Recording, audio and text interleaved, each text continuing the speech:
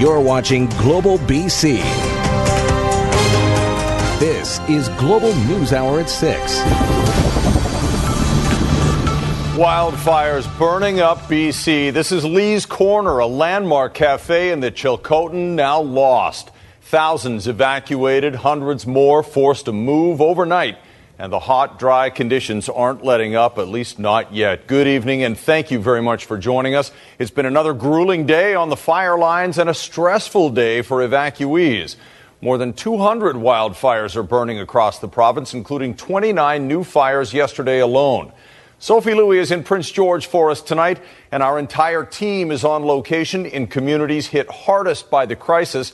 We're going to begin tonight in 100 Mile House, where those who hadn't already left the community were ordered to pack up and leave last night. Our Ted Chernecki is safely on the edge of town, but Ted, it's got to feel like a bit of a ghost town in that area. Indeed, Chris, a ghost town, albeit a standing one, and that's a good thing because it wasn't looking so good about 18 hours ago. Today is very much like it was yesterday. It was wind, it was from the west, a steady wind, looked okay, although today we notice it's much, much darker. We can't even see the sun right now. It's almost like nighttime here. But yesterday it was like this. The winds were blowing from the west, and suddenly there was a shift in the wind direction, and that changed everything. In a scene reminiscent of the apocalypse, the movie, the sky turned blood red over 100 Mile House as thick smoke spewed wildly from a fire that hours earlier seemed to have fallen silent. By early evening, the first licks of fire could be seen penetrating that curtain of smoke. Oh my God, look at it. Around 9 o'clock, the evacuation order was formally signed, even though authorities had been telling residents hours earlier that they had to leave. So when the evacuation order was finally announced, several key highways were already closed, forcing a rancher to open his property up so vehicles could find a way out. And there is a gate there, though, right? There's a gate at the bridge. The frustration over how information is being disseminated is abundantly clear. They are not communicating, and there's so much miscommunication. 1 minute they seem to say one thing, the next minute it's something totally different. They better come and tell us, because they should go door to door. Yeah. That's how they've always done it in the past. Like this morning I heard 100 Mile was evacuated last night, and people are running for their lives. And I'm thinking there must be 200 miles around here. A lot of times the CRD, we're closed, and it's not updated, so you don't really know. So there's 100 Mile House. Just 8:45 last night, which is July 9th, it was an evacuation order, and it is showing an alert still. You know, this is like 12 hours later. 100 Mile House is now a ghost town, where even a prescription renewal means a 2.5-hour drive to Kamloops. But not everyone left. He stayed to defend Heritage property, even though the fire line is less than a kilometer away. He has now become eyes and ears on the inside, at least for now. And if I see the fire, I'll turn all the sprinkler systems on and have the big fire hose going towards the barn and then leave. Ted, the town is evacuated, as we described. Explain where you are, though, and why residents there are safe, at least for the time being.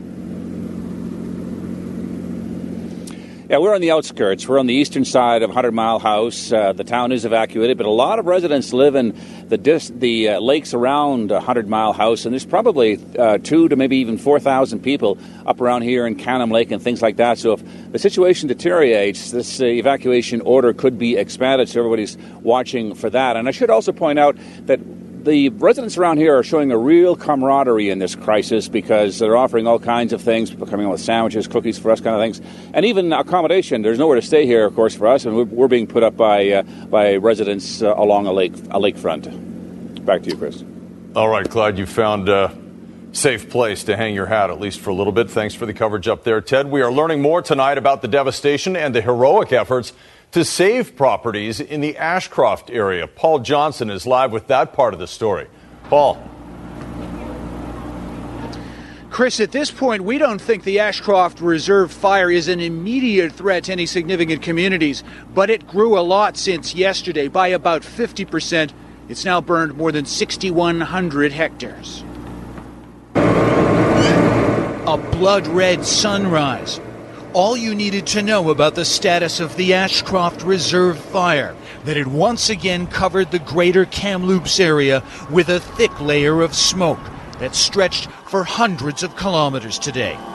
The fire is now thought to be burning in mostly empty country between Cache Creek and Clinton, but remains such a serious threat, wildfire officials are unable to give a solid measure on progress.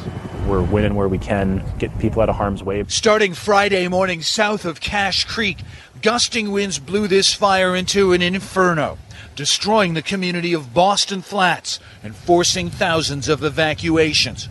One place that was able to fend it off was the Bonaparte Indian Reserve, where citizens grabbed hoses and heavy equipment to save their town.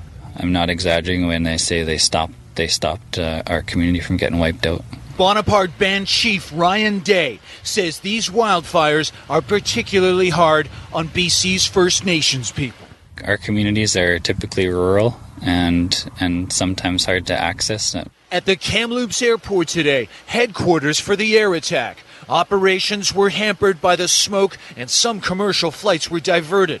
But there was also this, the first wave of out-of-province firefighters streaming in to help BC. It can't come soon enough. At the evacuee center at Thompson Rivers University in Kamloops, the numbers continue to swell. People at this point are tired and just plain overwhelmed. All I can say is, as tired and scared, I'm very afraid. Fire is a big deal. Just some information and a really good rain would help. And Chris, here's an intriguing thought to consider. We're now several days into this wildfire emergency. We've had many thousands of hectares burned. We have more than 14,000 evacuees on the move throughout the province, many of them cut off for a long time. We don't yet have a single fatality reported in connection with this emergency. Chris? That is the good news. And boy, the anguish is real for a lot of those residents. That's obvious. Thanks, Paul. Well, it can be difficult to understand just how close these fires are burning to the communities we're talking about if you don't actually live there, but this will help. The map shows the latest information available on the wildfire boundaries, or how close they're now burning to Ashcroft, Cache Creek, Williams Lake, and 100 Mile House. It is dangerously close in most of those areas. Our Sophie Louis is in Prince George tonight, a city that's really rallied to help upwards of 1,000 evacuees who have now arrived in that city. Sophie. Absolutely, Chris. You certainly see the spirit of humankind when an emergency like this happens. So we're in Prince George, as you mentioned. We're at the College of New Caledonia, which is basically the headquarters, the main evacuation center in this particular case. But it is at capacity right now, as you mentioned, upwards of 1,000 people flowing into Prince George and more coming in from 100 Mile House. So they've opened up 2 other evacuation centers at the University of Northern BC and at Prince George Secondary as well. You can see a few tents here behind me. Some of these people who are here are not actually under evacuation orders officially, but those folks right behind me are from the Williams Lake area, Lac La Hache, and it's so smoky and just too dicey right now. The anxiety is high, so they decided to come here and wait it out. So as we mentioned, this is the main evacuation center. Our Nadia Stewart has been in this region since Saturday. And Nadia, you had a chance to speak with some of the evacuees today. I have. You know, they are nervous. They're not sure what they're going to return home to. And you could really see the look on the faces of the folks who arrived from 100 Mile House that they are scared about what comes next. But for now, Prince George, it's home. Do you need your blanket? Exhausted but grateful, evacuees from 100 Mile House arrive on 2 school buses at the reception center in Prince George. They spent the night on the road, escaping the wildfire. Something these evacuees from Williams Lake and Lac La Hache did just 2 days ago. It's really hard. You know you're here, and it's like a camping trip, but it's not, and you can't really see what's going on, and kind of thank goodness we don't have TV. The Caribbean is such a beautiful place, and I can't believe it's happening. Prince George's mayor says more than 800 people have taken shelter in their city, from the College of New Caledonia to the 200 cots at UNBC. And now a third location has been set up to welcome weary evacuees. 180 cots, many of them shipped in from Edmonton. Mayor Lynn Hall says more evacuees are expected. On the plus side, he says the city isn't foreign to them. For many people that are here, Prince George is a recognizable city. They've spent time here, so that's quite important. So despite the fact that they face great loss, or they may face great loss, I think there's some reassurance that we're able to provide a secure place to stay. They could crash on the floor if they have sleeping bags and things. The comforts of home is what many Prince George residents are offering up. A clean bed, a shower, and a driveway to park RVs. The kind of warm welcome anyone displaced by disaster would appreciate. I can't imagine. Like somebody said, he did okay until he went to sign the evacuation papers at CNC, and then he broke down. I guess that's for real then. We've already been asking them. Well, there's definitely no shortage of hospitality, as you mentioned, here in Prince George, Nadia. But there's still a lot of anxiety, uncertainty for these folks. Yeah, that's right. You know, they ask us oftentimes for information about, when they can expect to go home, what it's like back in their neighborhoods. They aren't really sure. And at this point, it's hard to say when they'll be able to get out of here. So they're hunkering down for the foreseeable future. Certainly is nice to see the folks in Prince George helping them out. Thanks, Nadia. So for those people who will or could be under an evacuation order, if one is to come, because the situation, of course, in BC is still so risky for forest fires, there are some very specific points you need to remember if you are falling under an evacuation order. So let's look at some of those key points. When you leave your home, make sure you close all of your windows and doors. Turn off all unnecessary appliances. Turn off all your lights as well, but do leave one on outside if you can. That will let BC Hydro know that the power is on. Take critical items with you. Don't forget, you're going to need your medication. Take your pets in kennels if you have them. And of course, most importantly, for those who receive that kind of a notice, just get all that stuff together and get out as fast as you can. And Chris, we're here in Prince George. We'll be speaking with the mayor of Prince George a little bit later tonight on the News Hour, and we'll get an update from him for you. Great stuff. Thanks very much, Sophie. We'll check in a little bit later on the News Hour. The biggest aggravating factor in all of this, of course, is the weather, and there doesn't appear to be a lot of relief in sight. Meteorologist Christy Gordon has a closer look at what's in store, especially for that region. Christy. Thanks so much, Chris. There was a glimmer of hope today with a band of rain moving right through an area where we have a number of fires of note. But just to give you an idea of what we're contending with, it had zero impact. It either didn't fall in the areas that we needed, or it actually evaporated before it actually reached the ground. Now, as we head into the next couple of hours or next couple of days, we are back to hot, dry weather across much of the province, except for Quesnel North. There is a glimmer of hope for that region. I'll explain why when I come back. Okay, we'll check in then as well. Thanks very much, Christy. Now, there are a number of ways you can help those affected. The Canadian Red Cross says money is the most helpful at this point. You can donate by heading to redcross.ca or calling 1-800-418-1111.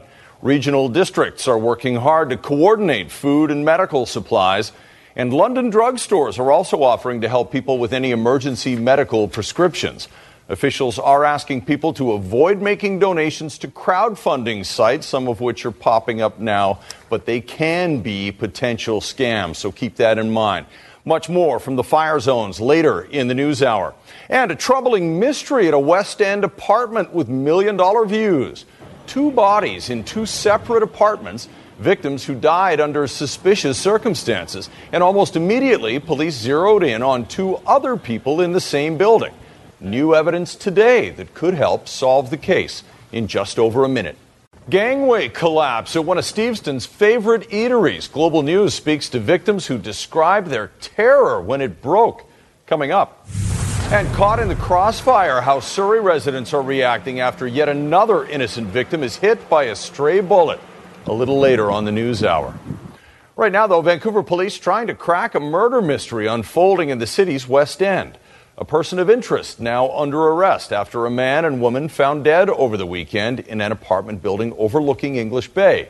Grace Key is live at the apartment near English Bay. And Grace, homicide investigators found more evidence today.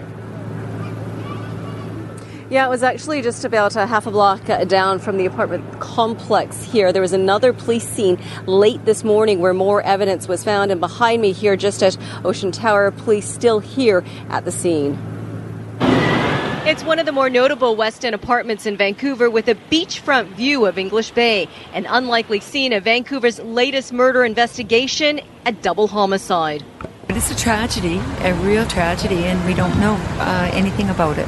Police say a 57-year-old woman and a 51-year-old man were both found dead in the building just before 5 p.m. on Sunday.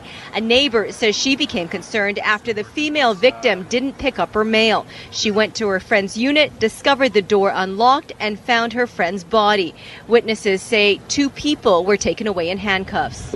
Investigators have arrested a person of interest, and based on the information collected so far, there's no indication that the public is at risk, and all parties are known to each other. Late this morning, and just a couple of buildings down, police tape was up next to the Sylvia Hotel. A jean jacket with what appears to be bloodstains was found on a shrub just at the entrance of the hotel. Police say the 2 incidents are related. People in the area shocked at what's unfolded. It's crazy. I don't expect that to ever happen anywhere, but it seems like a good neighborhood, so it's surprising for sure.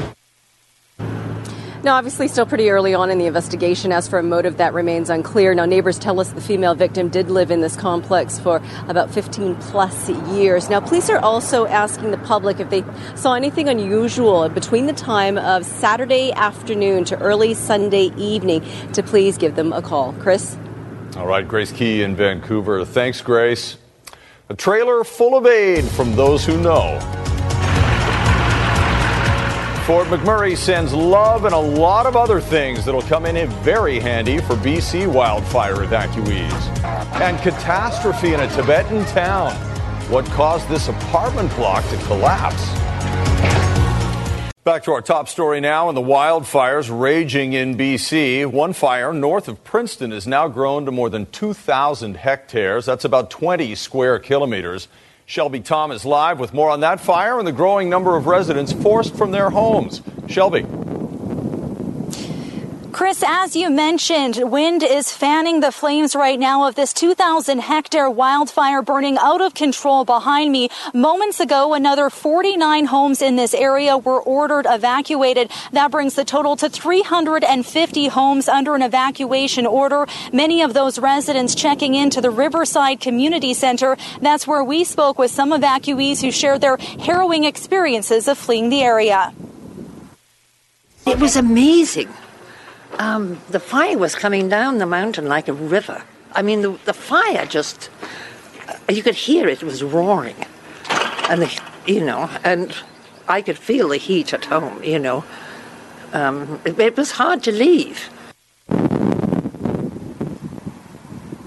As you can imagine, these weather conditions quite challenging for crews with wind gusts of up to 40 kilometers an hour. It is hot and dry, and there is no rain in sight. This firefight far from over. Chris? No doubt, long night with winds like that. Thank you, Shelby Tom, near Princeton. We're going to bring Sophie Louis back in now, and Sophie will talk a little bit more about how Prince George has rallied to help evacuees in a couple of minutes. But first, aid coming from a place that knows a thing or two about how to survive a devastating fire. Oh, definitely, Chris. Relief is coming to BC now from Fort McMurray. You'll remember Fort Mac's devastating wildfires last year. So a group of volunteers drove through the night to deliver a trailer packed with emergency supplies. Of course, they were forced out of their homes for a full month during the Fort McMurray fire last year. These generous donors certainly understand the plight of the BC wildfire evacuees, so they loaded up with water, Gatorade, snacks, diapers, anything they thought they could do to lend a hand. They're feeling upset, confused, worried, stressed out. They're not going to get the answers they want right now. People just don't have the answers. It's going to be a long, stressful day today for a lot of people. It feels good to be able to pay it forward for everything that Canada did for us last year. And with me right now, Chris, is the Mayor of Prince George, Lynn Hall. Mayor, thank you very much for joining us. I know you're very busy and looking for an update yourself. But just tell us what the situation is for evacuees right now in your city. Well, right now we've registered some 800 evacuees. That's not necessarily the number that we're seeing in our evacuation shelters, but they could be in various parts of the community in hotels or with family and friends. Right now, we've got 3 locations established for them to stay in here at the College of New Caledonia, University of Northern British Columbia, and one of our high schools. So we're prepared to see whoever arrives here, and that changes hourly. And you know what? It just changed in the last few minutes. Chris, while we were off the air, the mayor and I were chatting, and these folks behind us, the evacuees, or the voluntary evacuees from Williams Lake, just got an alert on their phone talking about an evacuation alert now for the entire city of Williams Lake. So you're just learning that now as well, Mayor Hall. Yeah. How does that affect your plans here? I know I'm putting you on the spot a bit. Yeah, it's going to drastically affect our plans. So we meet tonight at 9 o'clock with our emergency operations team, and we'll be talking now about what do we have to do to prepare, because we are the closest large city with evacuation operations to Williams Lake. They're about 2.5-3 hours away. So we'll now have to start to prepare, and we'll probably be seeing them sometime later tonight. It could be around 9 or 10 o'clock. So we'll have to get our team together, and which we do every day, a couple times a day, and make sure that we're ready for them. And I would anticipate that they would be going to the high school or up to the university. Now, at the moment, it's still just an evacuation alert, but that means that folks in Williams Lake have to be ready to go on a moment's notice for if that order comes, and hopefully it doesn't. But that's right. How do you deal with, you have 800 registered now and potentially many more on the way? Yeah, well, given the fact that it's an alert, as you say, Sophie, we'll still prepare for them as if they're coming at some point. But we can handle, I would say, a few thousand. And we have accommodations all over the city ready to be put on notice. So we have our civic center, and we have a multitude of schools that we can go into. So we're in pretty good shape from an accommodation perspective. But whenever we hear about the alert, we kick into action the team that looks at it from the perspective is that, yes, they're coming. All right. We have to, just to be prepared. All right, I know you're taking time out of an already very busy day. I'll let you go and start planning for that in case it happens. Prince George Mayor Lynn Hall joining us. And as the mayor mentioned, the situation is changing hour by hour, minute by minute, Chris. So we're keeping on top of it here in Prince George for you, and we'll check back with you a little bit later. It sure is. We appreciate the mayor's time. It's not unheard of for people to look to their leaders at times like this, and that happened on the provincial level as well. Sophie, thanks very much. We'll check in a little bit later. As wildfires continue to blaze across the province, forcing evacuation orders and alerts, many are wondering who's the boss. Premier Christy Clark and Premier-designate John Horgan both chimed in today. Keith Baldry is live in Victoria to clear up some of the confusion. Keith. Yeah, Chris, our continuing odd and unprecedented political situation continues. And now the backdrop is the wildfire situation. So we have this unprecedented situation where both Premier Christy Clark, the outgoing Premier, and the incoming Premier-designate John Horgan, both visiting Kamloops, the sign of a major center for the wildfire situation, both offering messages of hope and also money. Because right now only Christy Clark can actually deliver money because she's the Premier. John Horgan doesn't become a Premier for at least another week. Talked to both of them yesterday, a message of hope from Premier Christy Clark and John Horgan talking about his conversation with Prime Minister Justin Trudeau. I'm announcing $100 million for the Red Cross. That'll include, just like for the floods, $600 immediately available to people who have registered. I'm thinking that the federal government's biggest commitment at this point could be to move personnel and move people out of evacuated areas. Again, I'll have to wait for Mr. Rustad to make that call, but the federal government stands ready. So it appears John Horgan is getting regular briefings from John Rustad, BC's Forest Minister. The expectation, he wants to hit the ground running, our new Premier, when he's sworn in a week tomorrow, next Tuesday, July 18th in the afternoon. One of his first priorities may well be having to revisit some of these areas, whether it's Kamloops, Williams Lake, Prince George, who knows. But traditionally, a BC Premier does visit these wildfire centers or situations, and I expect nothing different from John Horgan. That's right. All indications are this is going to be several days, if not weeks, before the emergency is over. But thanks very much, Keith Baldry in Victoria. Much more news today. Bullets fly in Surrey, so what's the city doing about it? Oh, this is crazy. After an innocent bystander is hit, residents target the mayor to take it more seriously. And with so much of the province dealing with thick smoke, the health impacts you probably didn't consider and how to protect yourself. Stray bullets are a deadly concern with another daylight shooting on the streets of Surrey yesterday. One of the shots injured an innocent woman sitting in her vehicle, and residents say it's time city officials took it seriously. John Waugh explains why the mayor says help is in the hands of the new BC government. A truck gutted by fire, not even the worst part of the latest targeted gunfight in Surrey. Oh, This is crazy. This time, police unable to say there is no threat to the public. But for the grace of God, she is not harmed worse. An innocent bystander grazed in the shoulder by a bullet as shots were fired between two vehicles on 174A Street at about 3:30 Sunday afternoon. The victim sitting in the passenger seat of a parked van, just visiting from Ontario. However minor the injury may be, I can assure you that she was incredibly frightened and is sore today. Surrey RCMP still looking for a black Hyundai with a damaged front bumper, and two men seen fleeing this red pickup after it was set ablaze. With more than 100 new RCMP officers already brought to Surrey, the mayor pointing to other means of dealing with the problem. My next conversation will be with Premier Delegate Horgan around some of the funding for the combined forces units that are happening at the provincial level. Critics say solutions should have been found before someone was hit by a stray bullet. We're tired of being told that things aren't as bad as they seem to be, because they really are when it affects you and your neighbors personally.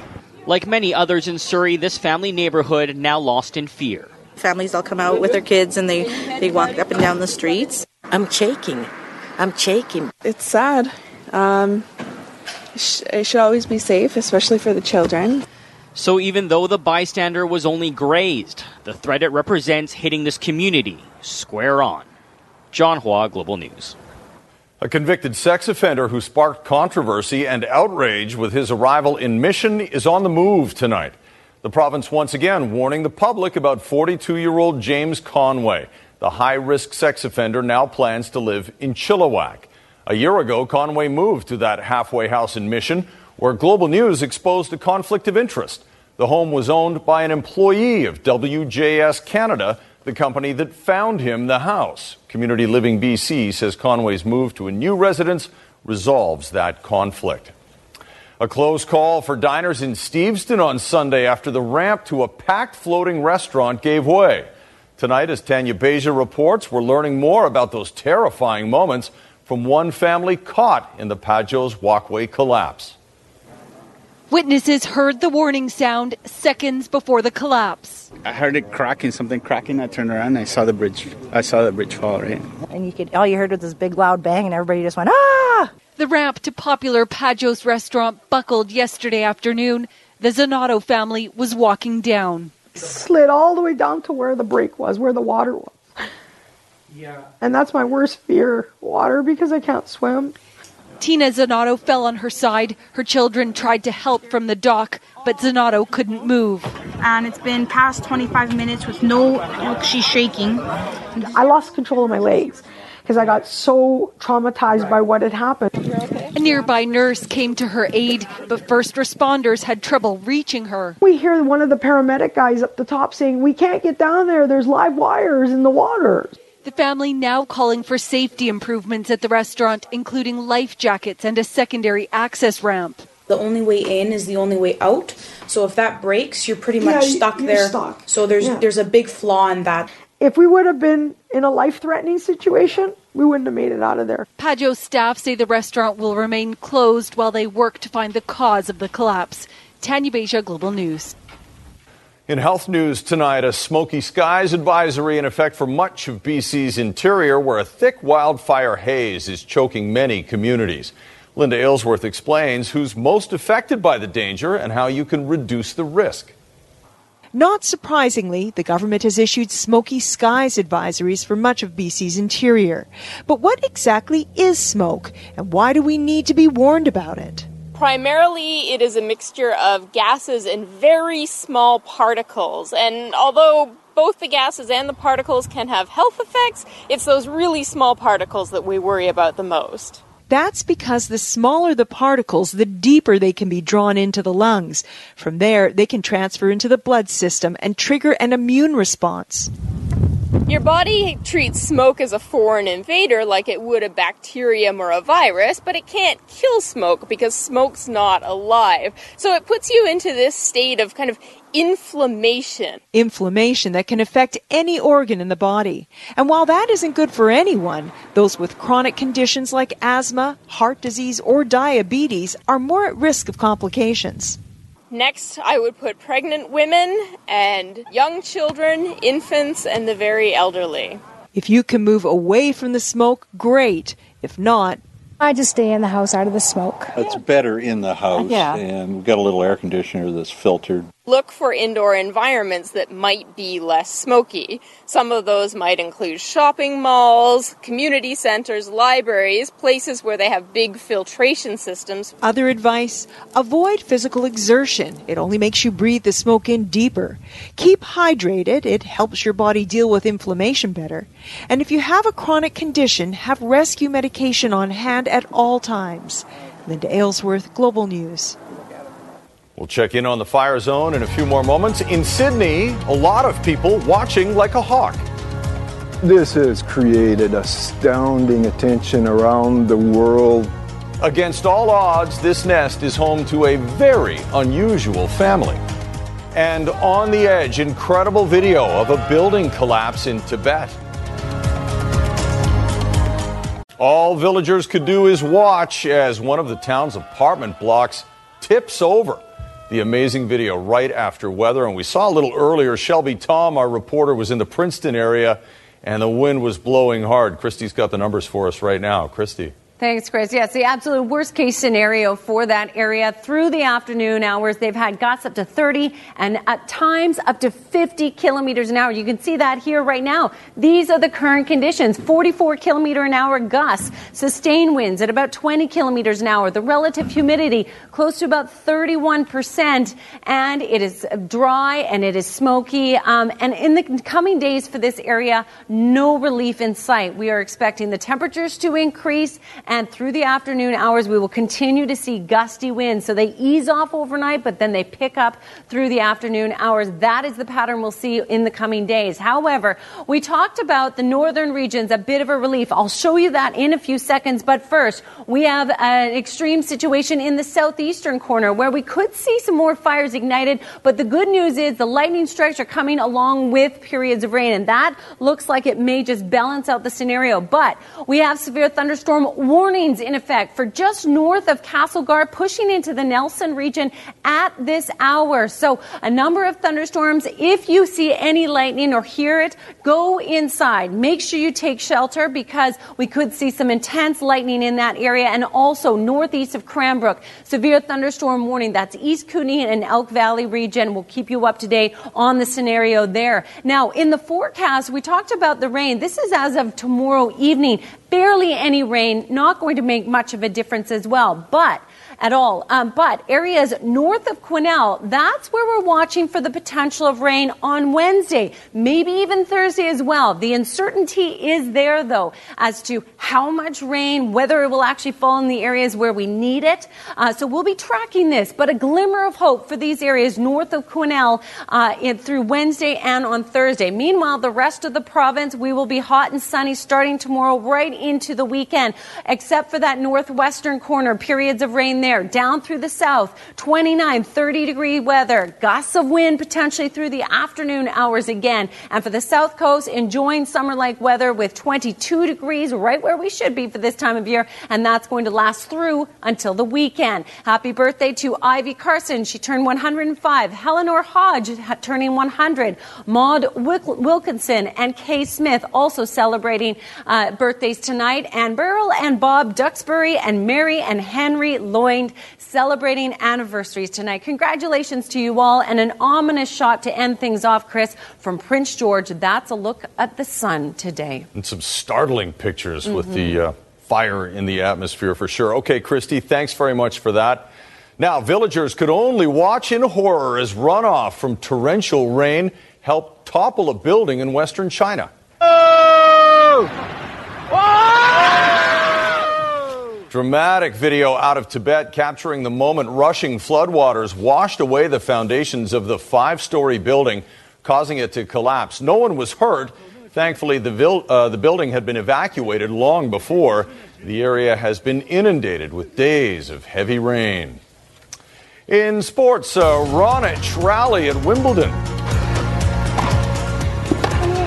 Yes, Milos survives a 5-setter to reach the quarterfinals. Squire's got details coming up.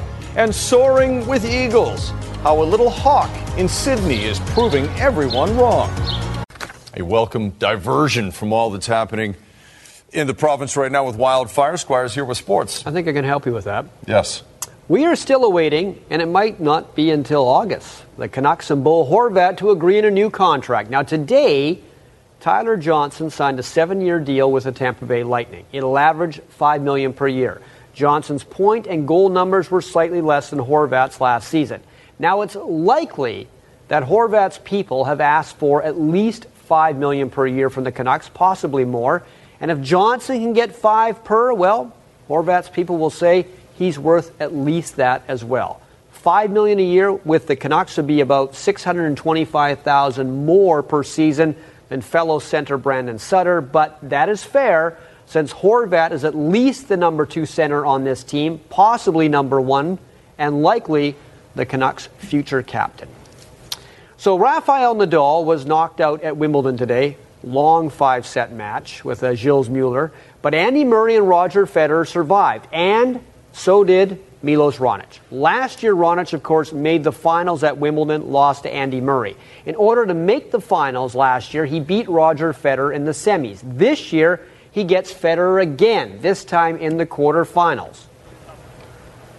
Milos Raonic was taking on Alexander Zverev, and he was down 2-1 in sets. But in the 4th set, Raonic started to get it together, wins the 4th set, and then in the 5th set, it's pretty much all Raonic.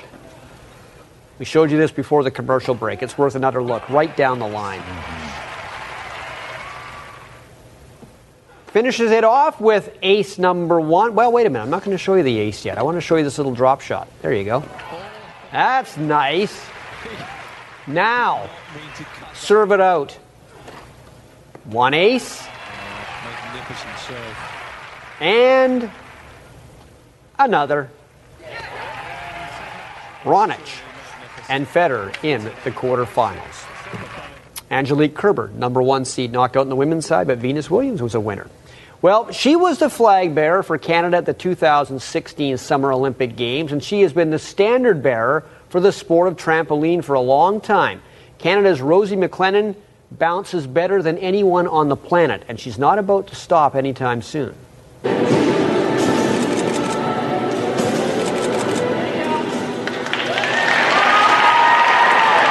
No one's performed better in the history of trampoline sports than Canada's Rosie McLennan, and she's got the hardware to prove it. McLennan, who's now 28, has won the gold medal at the last 2 Olympics, the first to ever defend the Olympic title. Oh, and she's also won 14 World Championship medals, which also includes 2 golds. Winning is amazing, but the ripple effect it has is even more gratifying. I think the most incredible part is being able to share those medals with young kids and hopefully inspire them to follow their dream and to follow their passion. If sharing that with some of the kids here at the carnival triggers a dream like that, I mean, that's the best part. McLennan's been touring the country this summer, promoting trampolining as a great sport to try, but also one that brings people together, too. You can't help but smile when you're bouncing up and down. I mean, it's great exercise. It's a great way to spend family time together, some quality time, learning some different skills and different movements, and just something a little outside the normal, I guess. Of course, backyard jumping and doing the tricks Rosie does in competition are 2 different things. It takes some inner daredevil to jump that high and make it look that easy. I think it definitely helps having a little bit of courage, being able to face your fears and get out there. I mean, you don't start doing the tricks and getting the height that we do. You start with some basics. You start finding your feet on the trampoline and building that height over time. And I think it just grows. It attracts all sorts of different personalities. McLennan is still going strong. She'll compete at the Canadian Championships next week in Oshawa.